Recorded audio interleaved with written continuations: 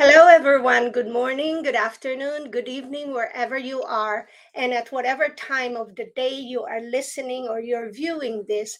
Thank you for all your support and thank you for every little thing that you do for faith, family, hope, and freedom. Because this is crucial that we get together and do our work from locally and globally. So we come together just as you see, and Roy and I welcome you all the time. And with us today, we welcome Dr. Mark Sherwood, who I believe is not a stranger to some of you, or to most of you, but maybe to some of you. If you don't know about him, then this is the time that you could get to know about him. Okay? And Dr. Mark Sherwood, thank you very much. And you're busy, you're on the road, always on the road. And I guess we don't stop being on the road because we are born for this time. Thank you. Yeah, thank you for having me, Grace and Roy. Honored to be here. I've been looking forward to this and just really, really honored to the heart that you would give us this opportunity to join your great mission. Yes, we are with you in this mission. And so, from what I understand, you your life has been immersed in the law enforcement as you were a member of the SWAT team. And being a member of the SWAT team, that means you met a lot of crises. You were there to meet people in situations. And you have also been like weaving your life, your family, your mission to also to the functional medicine, a medical institute that you and your lovely Dr. Michelle Neal Sherwood combined together created this practice, this leadership practice. It's more than a health practice, it's more than a political practice. It's a leadership practice that empowers people, and you have successfully treated over 10,000 COVID patients. And I'm sure it's more than COVID that you have been doing.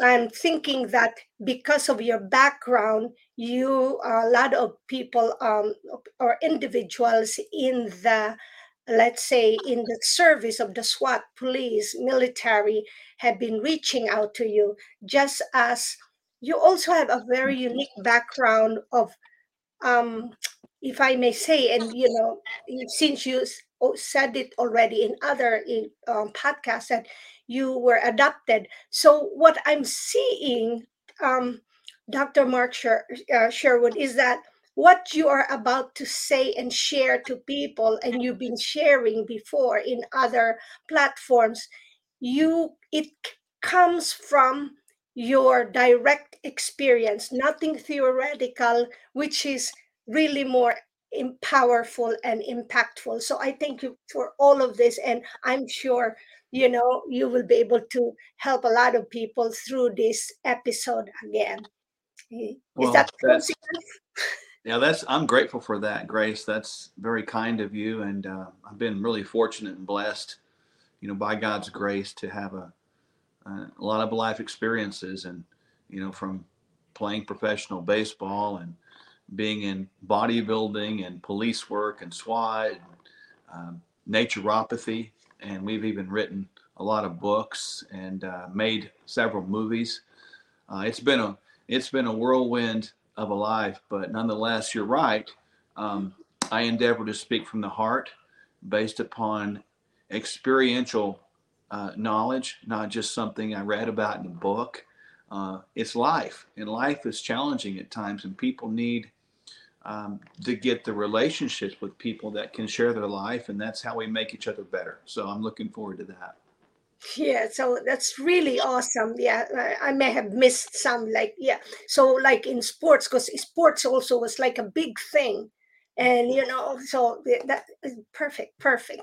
So I I know November 1st is over, but this topic about Halloween and candies and childhood obesity, it's not something that will just have to expire.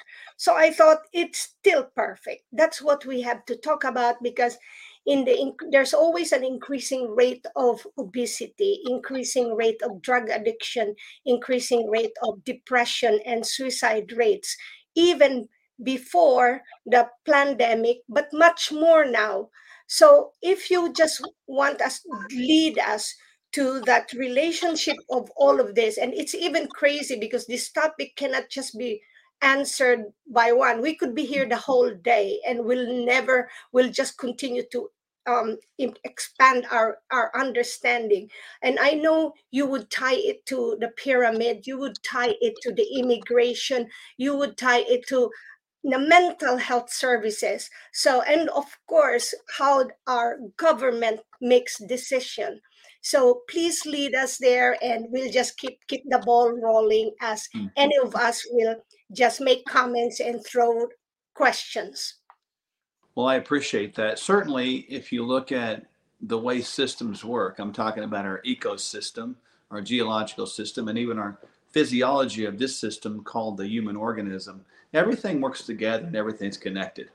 Perhaps a good way to begin is to understand what everybody knows, that when you treat the people as a silo medicine, we know that doesn't work, and that's ineffective, and it's not done anything to help with the physiology of the overall human being. Now, when you look at what's happened to the obesity crisis that is, remember, obesity is the fastest growing non-communicable disease in the history of the world. And it did not start until the initiation of the food pyramid days, back when the United States government got involved in people's lives as far as their health lives. And then you had this big push where FDA became super powerful. For those of you that are not in this country, the FDA is the Food and Drug Administration. They began to create this massive, I call it a marriage made in hell. And they began to sort of drive the bus, and the health of the American went downwards as the obesity crisis went upwards. And so you saw this big government subsidy in regard to big food. And big food is, again, things like wheat, corn, soy that were genetically modified to alter the crop production to create profitability at the expense of human beings. And so when you had that happen, you had this big push again of all these chemicals and compounds that are both obesogenic and estrogenic. So you had this big thing happening, and the Americans that were in charge and are still in charge used obesity, the standard American diet, the Western lifestyle, to profit. So it became profits over people, and then it became pharmaceutical over profits over people. And the profits of the pharmaceuticals began to drive the people's decisions. And then you allowed big pharma to advertise straight to the public. Again, I'm painting a picture of everything's connected. So big pharma needs the advertising budget. So how are they going to get the advertising budget? Well, you're going to see the big insurance companies raise these things called premiums and raise these things called deductibles, because they want your money. They do not want you healthy. They're about managing disease with medication instead of healing diseases from the unnecessary usage of medication. So it continues to expand. And then, as you mentioned, you go to the area of addiction. Let's understand there's 2 points of addiction that I want people to catch. Number one, the addiction to sugar is equitable with the addiction to cocaine because it drives the dopaminergic pathways, the dopamine pathways of the brain. So it's highly addicting. But then it gets a little bit deeper because when you look at the opioid-like compounds that are produced upon the digestion of the modified dairy protein and the modified wheat proteins. Now, I just said something a lot of people don't know about. These compounds are called exorphins, EXORPHINS. And these compounds that are created upon the digestion of those genetically modified proteins bind to the opioid receptors. Now, if you know anything about opioids, which we're going to talk about, we know morphine, heroin, and even fentanyl are highly addictive and highly deadly. But this is, from the food side, why they give you, in America, but increasing in frequency around the world, free bread, free chips, because they know you can't eat just one. They know you're going to come back to it again. So now you have this obesogenic food environment, an obesogenic an estrogenic chemical environment, and you have people getting bigger, bigger, bigger, faster, faster, faster, and the addiction gets more strong. And when you get people addicted to anything, you can lead them anywhere you want them to go. So the addiction creates sort of a bondage, and bondage feeds into that tyrannical concept that we've seen over the last couple of years played out in front of us. So all that said, there is some biblical perspective tied here, and then I'll kind of circle back for questions and comments. But the biblical perspective is this, and this will blow your mind. When you think about the biblical story of the Israelites being in bondage in the nation of Egypt, everybody remembers that, and they had the pyramids, right? We all know Egypt for these wonderful structures called pyramids. But let us understand that it's also symbolic of something much deeper, because when the Israelites, or in other words, God's people, are in bondage in Egypt, remember Moses came in and was telling Pharaoh, let my people go. And Pharaoh was hardened in his heart. And we saw those plagues. And even after the people were led out, they wanted to go back because they were more comfortable in bondage than they were investing in their freedom. Bondage in those days was associated with what? Grains, storage of grains in times of famine. Fast forward to the food pyramid days in the good old-fashioned US of A. We see the bottom of the pyramid. The bottom of that food pyramid is structured with 6 to 11 servings of breads and grains. It is not a coincidence, because that led to the cascade of increasing bondage, once again, to a governmental entity. And where we are today, and what we talk about today, and this message that we're communicating, is the same message that Moses communicated to the people. And I scream this from the mountaintops, let my people go. But at the same time, there's a good amount of people that are more happy in bondage than they are in freedom. And so our endeavor is to get people into the idea of self-government.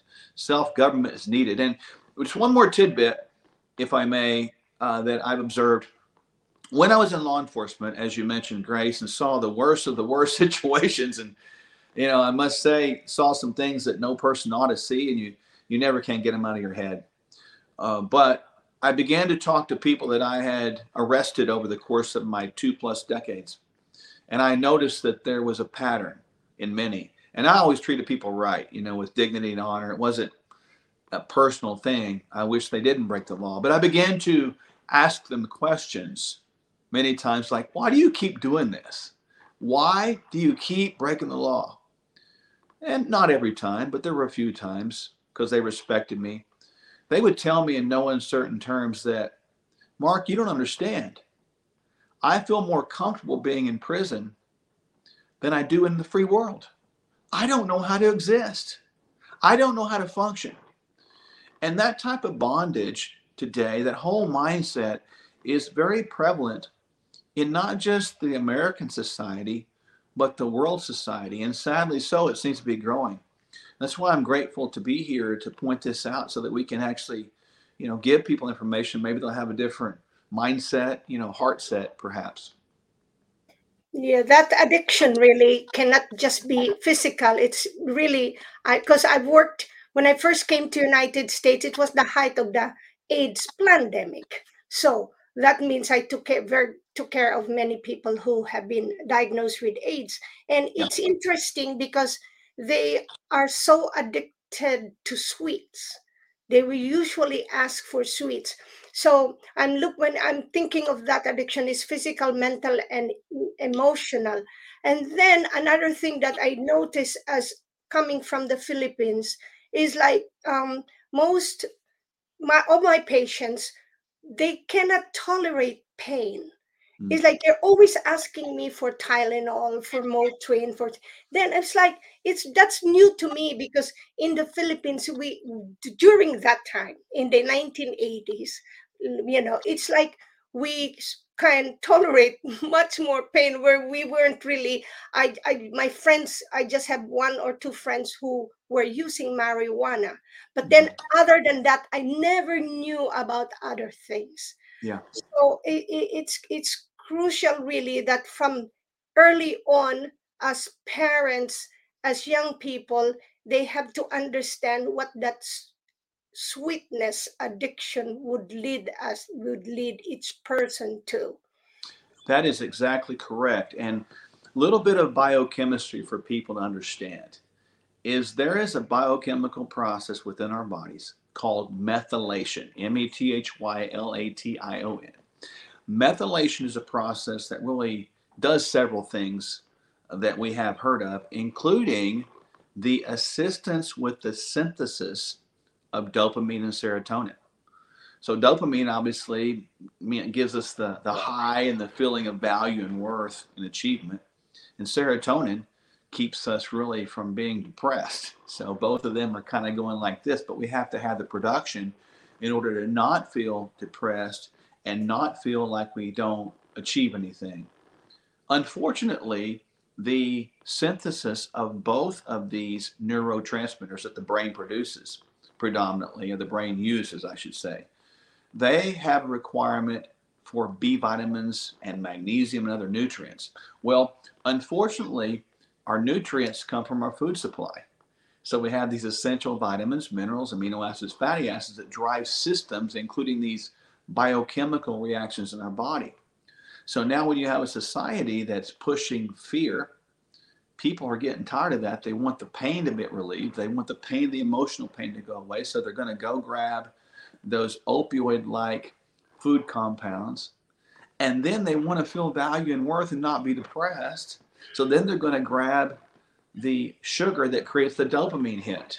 And so it's a recipe of an environment of disaster. And you mentioned it keenly that the majority of these are not just physical problems. No, they're emotional too. And I have a saying that we've used in our lives and practice that the majority of the physical manifestations of disease processes are rooted and driven in spiritual and emotional brokenness. So again, physical, spiritual, emotional are all connected as well. You mentioned earlier about the GMO, and I remember reading a book, The Wheel of Health, I believe it was Dr. Wrench. So it was like 80 or 90 years ago. They were studying the people that lived the longest, and it was in the Himalayas. They gave them the food, like 2,000 rats. Apparently, a rat of 2 years is equivalent to a human of 50 years, and they had no reproductive problems, no tumors or anything. Then they started giving them, the poor man's food in India, and they were getting cancers and all that. They gave them the food of the UK, and they became cannibalistic after something like 16 days. And with the GMO and also like artificial sweeteners, they are causing tumors in rats. And the minute I see something like that, I go, that's causing the exact same in humans.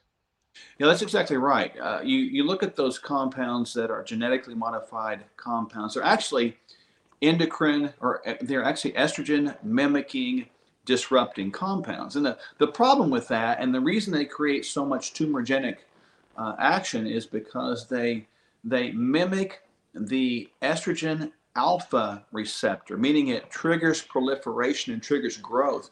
And these compounds also trigger the growth in the system by driving what is called IGF-1, which drives a pathway. I know it gets a little complicated, but trust me, this is true. It drives a pathway called mTOR, little m T-O-R, which is mammalian target of rapamycin. And when you're driving that thing perpetually by these compounds and chemicals, you're driving growth. And we know cells are going to become dysfunctional in life anyway. So if we don't have the ability to stop the growth and stop the initiation of growth, we have this cascade of perpetual growth, which does not allow for reparation and or the proper signaling of cell death, which is called apoptosis. So it's really interesting how we've seen this, and we're going to see, and I'm not being this is not a prophecy to create fear. This is a word of caution. We are going to see more and more cancers come upon us, and it will become the number one killer of Americans, at least within the next decade. It's going to surpass heart disease because we are doing nothing to deal with, as you said, Ray, exactly that very thing, stopping that unnatural proliferation of growth. I know that I've seen both yourself and your wife talking about cereals, and like one, I had seen some episodes where actually cornflakes, I don't know if you heard about that, but basically they created that to stop people masturbating. But a lot of families now, they just let the child have the cereal, not just for the breakfast, which is bad enough, but also for their dinner. And the other thing is they're having milk with it, which includes all the growth hormones and antibiotics that's going into these animals. So they're getting double whammy of toxic chemicals. That's correct. And I even saw a recent commercial. I believe it was from Kellogg's, don't quote me on that, but I believe that's accurate, where they were actually going to give people rewards, monetary rewards, for posting pictures of them with their families eating cereal for dinner. Now, let's also understand that the high subsidy rate from the government into these food manufacturers is no coincidence either. So then you got to think about, wait a minute, is the government entities and bodies that are contributing to the food that creates disease, therefore causing disease processes to increase, therefore causing more dependence upon big pharma, therefore driving their own pocketbook or their own bank accounts? And my opinion is clearly yes. I mean, you have to look at the evidence that is. It's not something very complicated. It's just using your reasonable, deductive, rational head to draw conclusions. And it's beyond me why people are not seeing this more clear. And I'm hoping that people that are listening today will go back and listen again and take some notes and then share it with those that you love and care about. And I actually love the title of your book, Fork Your Diet. It's brilliant. So you might just tell people a bit of what you're covering in that. Yeah, we've written 3 books. They've all been, praise the Lord, bestsellers, and we're grateful. The first one was called Quest for Wellness. The second one that you mentioned is called Fork Your Diet, and you got to be very careful how you say that. It's very, very important. And the third book has a really cool title too. It's called Surviving the Garden of Eden. Instead of Eden, it's Eden. But Fork Your Diet is a very complete book talking about these disease processes that are really created by our environment today, inclusive of things like autoimmune and type 2 diabetes, the majority of heart disease, et cetera, et cetera. And in that book, we give people the rationale, the reason why the environment creates that. We give them what labs and analyses they should be doing, not just the basic stuff that tells you a good amount of nothing.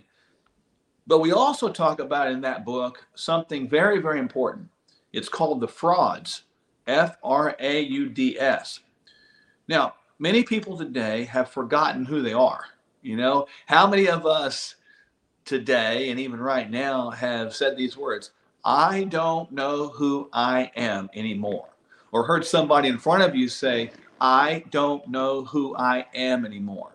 Well, guess what? They have been defrauded of who they are because of these frauds, which is really an acronym. And it's this: fear, resentment, anger, unforgiveness, disappointment, and shame.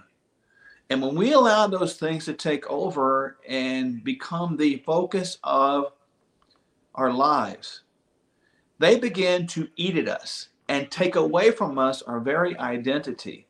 Meaning that when we pull out our ID card, no more does it say, my name is Mark Sherwood, or my name is Grace, or Ray, etc. It says now, my name is fearful. My name is scared. My name is disappointed. My name is resentful. My name is angry. My name is type 2 diabetes. I mean, you get the idea. We change our identities, and we've got to get back to understanding who we are as human beings. And this earth has everything in it to give us what we need and treat us well. And we're supposed to live symbiotic with the earth, not opposite of the earth and its goodness therein. But boy, we have gotten ourselves way off, haven't we? Absolutely. And you mentioned the grain at the start. I had heard that they modified the grain so that the wheat is toxic as opposed to before. And I just know from traveling around the world, say in Estonia, I never have problems with bread. But most countries, you feel gutted, you feel bloated, you just don't feel right. So, like, have you heard about that? That they've modified the actual wheat? Yes, the wheat has three proteins: wheat, gluten, and gliadin. Wheat, gluten, and gliadin.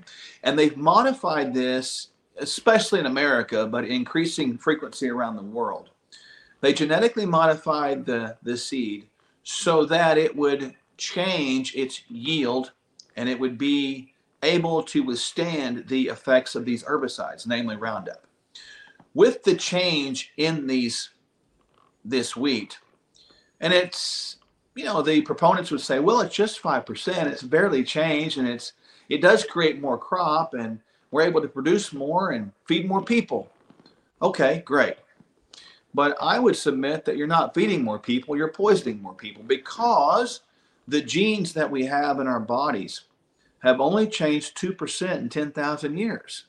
So that means that all of us on this call today would have the same genetic structure as Noah and his wife and his sons and wives had when they stepped off the boat and waded through all the dead bodies, right?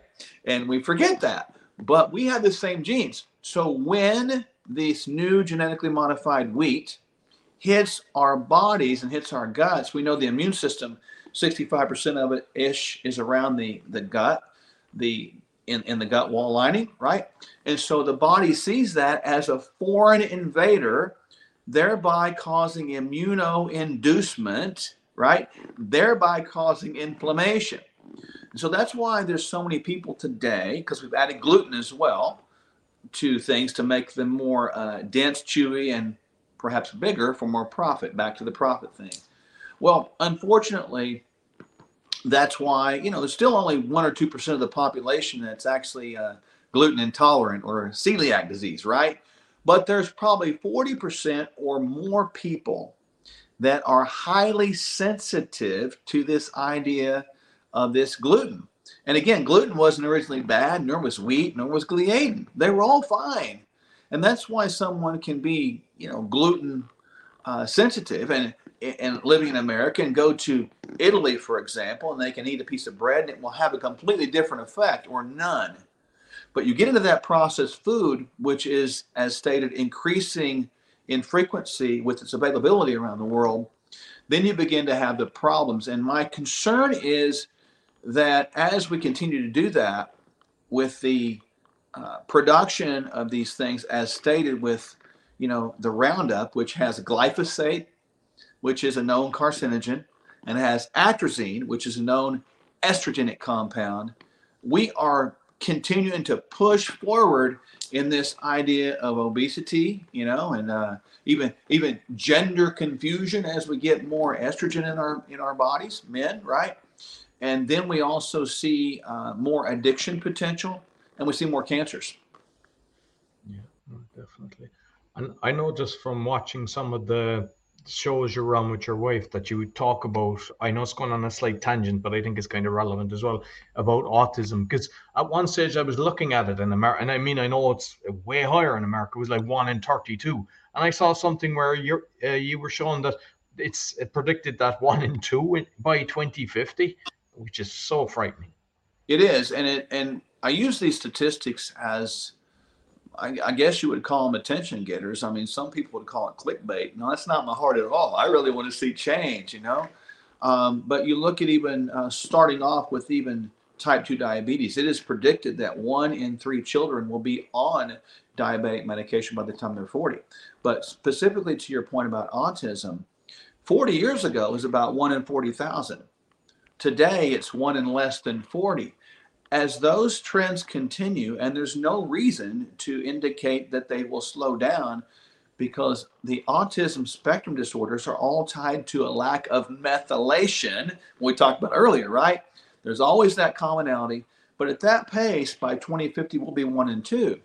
Now, this is unfortunate because we're seeing the lowered ability of mankind to create reason within the interactions within society. And we know that people who are autistic and this is just an observation, they can be very good at certain things, but there's a challenge with the interaction and interpersonal relationships within society. Oh, excellent. And just like finally, before I pass you on to Hartmut, like based on the jab that people have got over the last 2 years, what kind of things are you seeing? Because personally, I've seen a lot of people die. I've friends that I've seen, they've got strokes. There's so much going on, and I'm just curious with the, what you've noticed. Well, the reason that we have strokes and blood clots, let's just call it for what it is this. And I surmise that this is probably going to be more truthful as time goes on. So within our vascular wall, there is this surface material called the endothelium. The endothelium is one cell thick, and it lines the inside of our vessels. It's been said that the skin is the largest organ of the body, but look, if you laid the endothelium out, it would cover a tennis court. So that's a pretty big deal.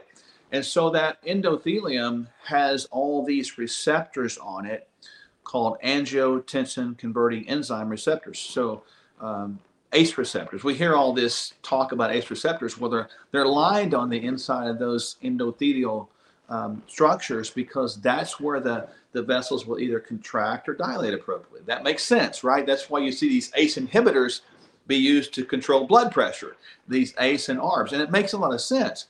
However, when you get exposed and or injected, let's say, with anything that creates a repetitive synthesis or creation of these spike proteins have an affinity to bind into these ACE receptors.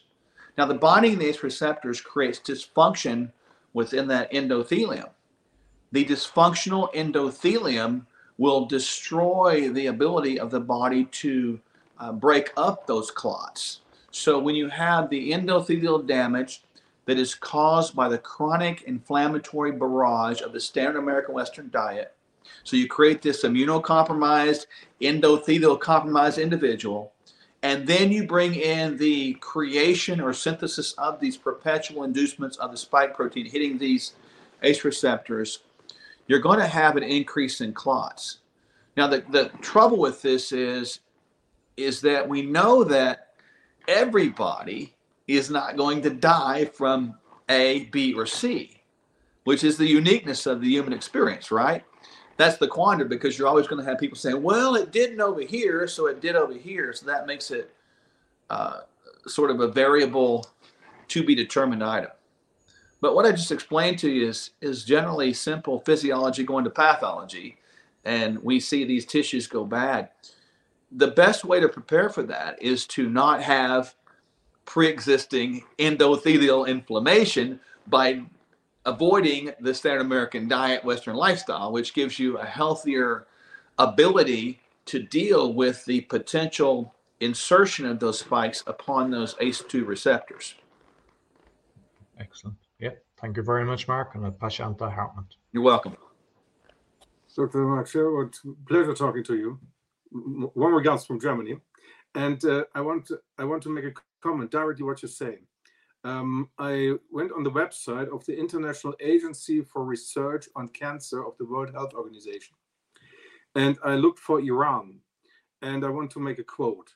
The number of new cancer cases in the Islamic Republic of Iran is predicted to increase from 112,000 recorded cancer cases in 2016 to 160,000 new cases in 2025. This represents an increase of 42.6%, of which 13.9% and 28.7% were attributed to changes in risk and in population structure, respectively.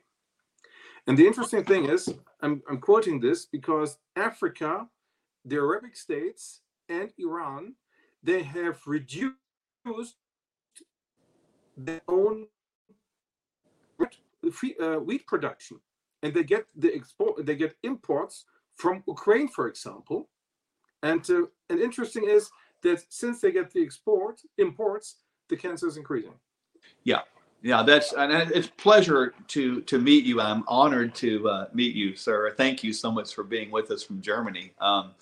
But what you're saying is exactly correct, and it just affirms what we're talking about. And just a general overall perspective, I think anybody would get this. When you bring anything that's perpetually inducing and signaling the immune system that we have an enemy afoot, it's going to create that barrage of chronic systemic inflammation. Now, when you create chronic systemic inflammation, we all know that that's a common feature of all known disease concepts. And so we're seeing, and I'm sad to say that I'm not surprised by that quote. I do see it continuing because we get this, as we were talking at the top, Hartmut, to get the idea of more addiction created to where you can't live without it. So when you introduce it, you are not just introducing these disease-causing agents that will create disease as predicted and prognosticated correctly, but you'll also create really an addiction to the things that do create the disease. And it's a wheel that goes nowhere. And I am extremely concerned about the future of our world, not just nation. I'm concerned about the future of the world, because when people become addicted and distracted by disease, by death, and by sickness, they can't think. They can't think for themselves, because that becomes a total focus. And when you can't think for yourself, you can be led around like a sheep going to slaughter. There was a quote by Samuel Adams. He's kind of one of America's founding father persons, so to speak. He said something fascinating, and I'm going to heavily paraphrase it, but I think we'll all understand this from the point of freedom from bondage. He said that tyranny can never exist when you have a nation of people with knowledge that have virtue. But he said tyranny will always thrive, and it can only thrive, and it can only work when you have a nation of ignorance with a lack of virtue. And we're creating these worlds of ignorance because they can't think anymore, because knowledge, like you just talked about, is most likely going to be suppressed, because the people that are profiting from those imports and the people that are doing it under the color of sort of deception, they don't want to get their money taken from them. And Hartmut, the people are suffering, and that breaks my heart. Yes, and I want what you said is so interesting, because I want to go also to Halloween, obesity, is this correct? Obesity and addiction, because in my opinion, everything comes together with traumatization. And the interesting thing, for example, concerning Halloween, is that the origin comes from Samhain, and Samhain was a Celtic New Year celebration, where the summer ends and the winter was welcome. And the interesting thing is that they believed that there was a very thin border between the dead people and alive people, and that there would be a very good connection. So it was an honor to the ancestors. And Halloween, how we know it right now, is only a celebration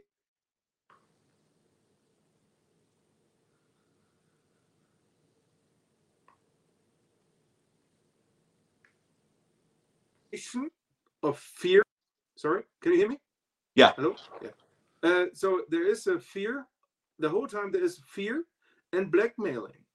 And the children, they think it's fun, but they have very high theta waves. And with the high theta waves, children can, for them, things are alive.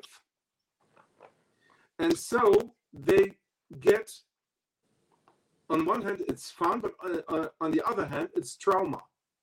In my opinion, Halloween is one of the most traumatic celebrations in the world, because many children will be used in a way they never thought they would be used, because it's very people can take them in the house and can do things with them what we never want to talk about.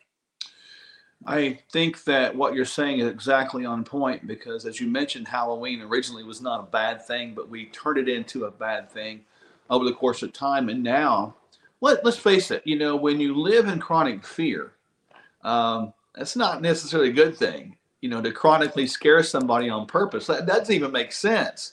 To me, that's not funny anymore, because when you yield to that thing, you become addicted even to that adrenaline of being scared. I'm looking for the next thrill. I'm looking for the next fright. I'm looking for the next scare. And then you talk about adding the element of death, and being scared by quote unquote dead people, and dressing up like evil and as bloody and as gory as you can, thinking that's good. And I'm not saying that children shouldn't have an imagination and being able to dress up like a policeman or a fireman or a sports hero. That's fine. But when you push them this area, I am very concerned. And my personal opinion, people can disagree, that is an area at this point in time where I encourage parents to be a non-active participant. Don't participate anymore. Stop it. Because when you're going out here and doing that, and then you combine that with the addiction that is, sweets like we talked about, and then you combine it with the infiltration of the potential rainbow fentanyl, that is creating a danger, right? When I was a kid, when I was doing that, I didn't dress up as something scary. My parents wouldn't let me. And they told me to come home, and if I had an apple, they wanted to cut it up and make sure it didn't have a razor blade in it. But now you have this area, and we all know in this broadcast today that there is such a thing as adverse childhood events, or ACEs. And we know those ACEs are tied to adult behavior dysfunctions or adult emotional trauma. And we're just big kids. That's all we are. We're a product of our past. We're a product of all these traumas. We're a product of our youth. And we're just big kids with adult toys. Now we have emotions to deal with it. So this is creating a cascade of addiction, fright and fear, acceptance of evil, fear, and death as mainstream. And now you have this attack of fentanyl on our kids. We are living in perilous times, ladies and gentlemen, and we need to shift our thinking to get out of that box to say we're just having fun. Times have changed, man. Wake up, get over it. And if we don't change, those times that have changed will begin to roll over us and create the greatest change that we're never going to get back from.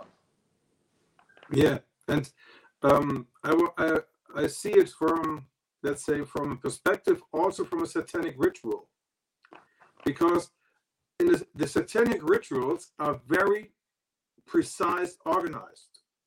And for example, if you light a candle, in that moment you have the connection. Let's say you have the imagination to get a connection to spirit, to go in empathy of spirit. And the interesting thing is concerning in the satanic world, I read this in a very old book. The candles are made by human fat. So every time, if you light a candle, in that moment you go out of the empathy. You go in the control. You go in your own protection, and you go out of the empathy. Yeah. And the Halloween party is at the same. It's blackmailing, and it's going out of empathy. It's going out in control. Give me sweet, or we beat you. Yeah. Yeah, but this you're is right. Something where the children lose also their own empathy, and then they get thick. Yeah, you're right. There's if you look at this idea of here's reality, here's humanity right here. Well, there's a whole spirit realm out there that we sometimes don't want to accept, but it is. A little tidbit for people: don't talk to dead people. Just a thought, right? Being funny with that, but that's true. But there is a spirit realm that we don't need to play in. We don't need to delve into. We don't need to want to go experiment in. And that's what you're talking about, Hartmut, is the ability to go into that realm if we choose to. Now, the fascinating thing about that is, like it or not, is once we go somewhere, once that seed has been planted in a young mind, that seed's been planted at this young mind will allow that seed to grow. And what you plant, I guarantee you, will grow into something. We, as adults, plant seeds into kids' minds. We need to pay attention to what kind of seeds we're planting and what kind of seeds we're being allowed to plant through companies like Disney. I'll say it for what it is. That is disgusting, to broadcast witches, warlocks, and throw this stuff into the minds of kids, because the minds are very powerful, and it will push them into that dimension. And the traumatization leads to eat more and more, because you need an emotional exchange. You need something where you feel safe, so the people eat more. Yep. And so you have the problem. That's very intuitive, because, like you mentioned at the top, Grace, the idea of pain. The human, you go back and look at basic needs. We all want to be loved. We all want to be appreciated, right? I mean, I do. I don't like to be hated. I don't enjoy that. I probably am sometime, but I don't really have a good time with that. I want to be liked. I'm not going to live my life to be liked, because then I live my life with a cascade of descending compromise, right? But the bottom line is, we want to be liked. And when we're going through pain of not knowing who we are, of pain of not being the best we can be, that trauma becomes something we live in, and we just want to check out. And I get that. And we can check out a little bit by eating a little bite of bread, or smoking a little marijuana, or maybe taking a little bit of heroin, taking a little bit of cocaine. We can check out for a little bit, and that's true. And it allows us to escape reality for a little bit, to get out of our pain. And so clearly we have a society that is really ripe for global addiction. And people that are evil will capitalize on people's addictions, and they'll profitize people's addictions. And that makes it evil to the core, because when you look at people that are suffering, how evil is that to say that's a profit opportunity or that's a money opportunity? It doesn't get any more disgusting than that. It is, let's say it this way: we have a narcissistic governments, and these narcissistic governments, they bring the narcissism step by step onto the lowest level. They do. And when I actually, I don't know if you guys knew this, I actually ran for governor of the state of Oklahoma the last cycle around, to sort of bring some attention to this kind of stuff. But I learned something very powerful, and I didn't want to know it, but now I know it, and I can't unknow it, right? And it's this, is that within these government leaders, there's not really a party system. It's all about narcissism from the top. And narcissism is based in this love and sort of cherishment of, money, fame, power, influence. They don't want to let it go. And it's all about them.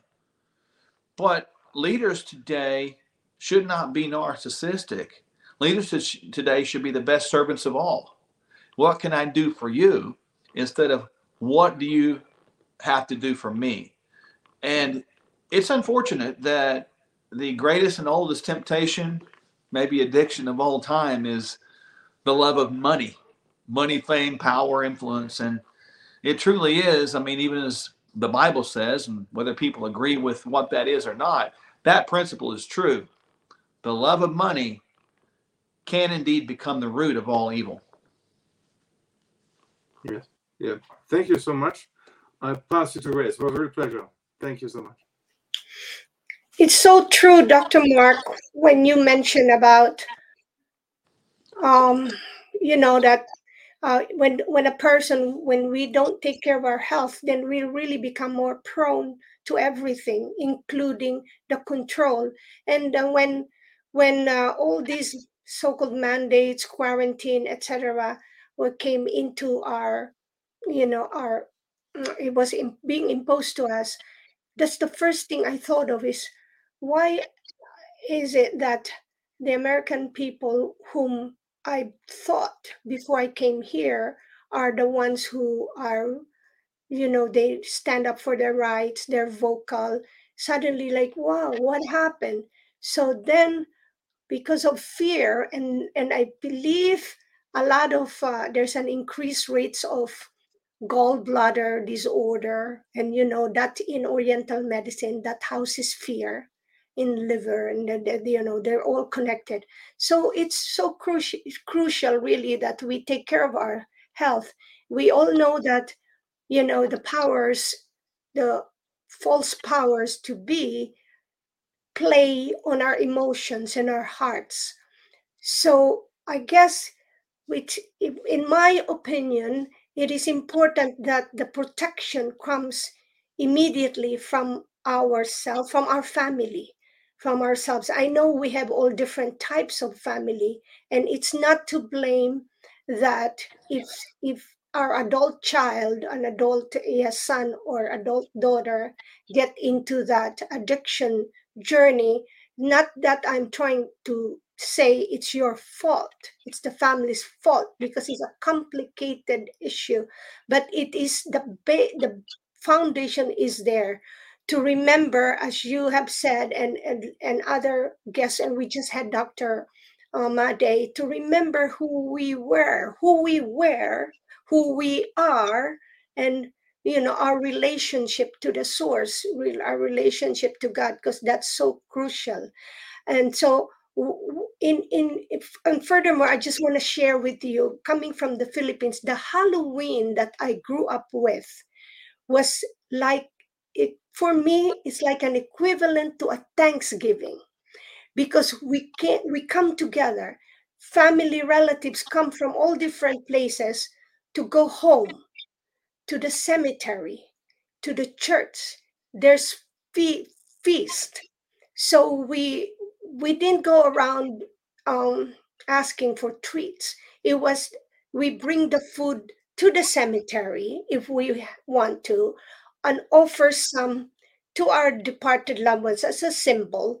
But at the same time, other people and friends, it's like a big reunion. We go from one loved one to another, or from our friends, and then we share the food. That's how much fun we had. We didn't have scary parties. But of course, now, because systematically it's been being spread the way it is, and thank God that you ran. You may have not been at this, it wasn't meant for you to take that political position, but you were there to add more to your direct experience of how it is in there. So in that, talk to us also about why we need to protect the borders. I know Hartmut and Roy may not be living here, but they will have the same issue in that their countries where they are living now. What is that in relationship to um to just degrading everything about what we as a people stand for? Well, Hartmut and Roy would get this as well. Life is about boundaries, healthy boundaries. We know those healthy boundaries should be in friendships, interpersonal reactions, family and friends, etc. Our body has boundaries. The boundaries are protected from our immune system. Our immune system is like border security. It's like air security, ground security. It's all of that. It's the most intricate border control system known to mankind, our immune system in our body. When we don't secure our borders, I'm talking borders of our country, borders of our cities, homes, lives, we get this infiltration of stuff that creates inflammation. And in America right now, we've got this process of one group is saying, yes, open the borders and everybody come on. And they're using it as an idea to create more votes to secure their positions of power. That's the purpose behind it. It's been well said. And they're using these people for their own gain, and they're playing with them, their emotions, and manipulating them. And they bring them in, and they create a sense of dependence upon the very government that wants to control them. In other words, you come here, we're not going to stop you. Come on in. America's a great country, land of the free and home of the brave, land of the American opportunity. You come on in and we'll take care of you. We'll give you housing, we'll give you food, we'll give you a cell phone, and we'll give you some medicine. We got this cascade of addiction created because now they're going to be loyal voters. But these people are getting played, they're getting used. At the same time you open borders like that, you allow the criminal element to take advantage of that. And now we have what's called the Mexican cartel that is partnering with the evil leadership that is in charge of the Chinese Communist Party. And they're bringing in drugs, inclusive of fentanyl, to create an overt addiction of our society that's also playing on the peril and fear that is. People are depressed, they're hopeless, so take this fentanyl, you'll just check out. And so people are dying as well. 108,000 people in the last 12 months from the men the age of 18 to 45 died from fentanyl overdoses, which equates to more gun deaths, COVID deaths, and car wrecks. It's a big deal. And nobody's talking about it. But then you've got the other side of the coin, Grace, Hartmut, Roy, that would say, let's secure our borders. We get it. People want to come to America. That's great. You should have the ability to go to any country you want. That would be awesome. But let's secure the borders because we need to understand who's within the borders. If we don't do it right, we don't do it legally, we don't know who's here, it doesn't matter what kind of border you have. If it's open and unsecured, we're going to have problems.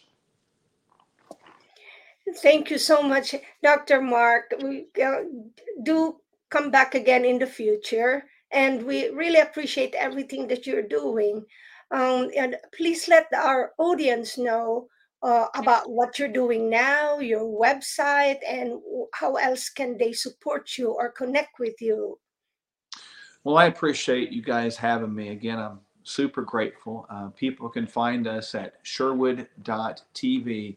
Super easy. They can connect with us through our email, newsletters, videos, etc. We have, a television show they can watch as well. And we're all about getting people free from the bondages that we spoke about today. And to that end, we give people the best instructions through nutrition, sleep, stress management, movement, genetics, hormones, and peptides. And we do include a lot of emotional and spiritual coaching and teaching to create a pathway of healing for people. And we can work with anybody around the country and around the world, and we do. We're just here to serve, and the best way we can help somebody is to help them look at the person in the mirror, like Michael Jackson said, the man in the mirror, and bring about change right there. And if you bring change to the person back at you in the mirror, you can then bring change to the world. So, hopefully we can become more change agents and more hope dealers. I just have one quick question that came into me because you played sports.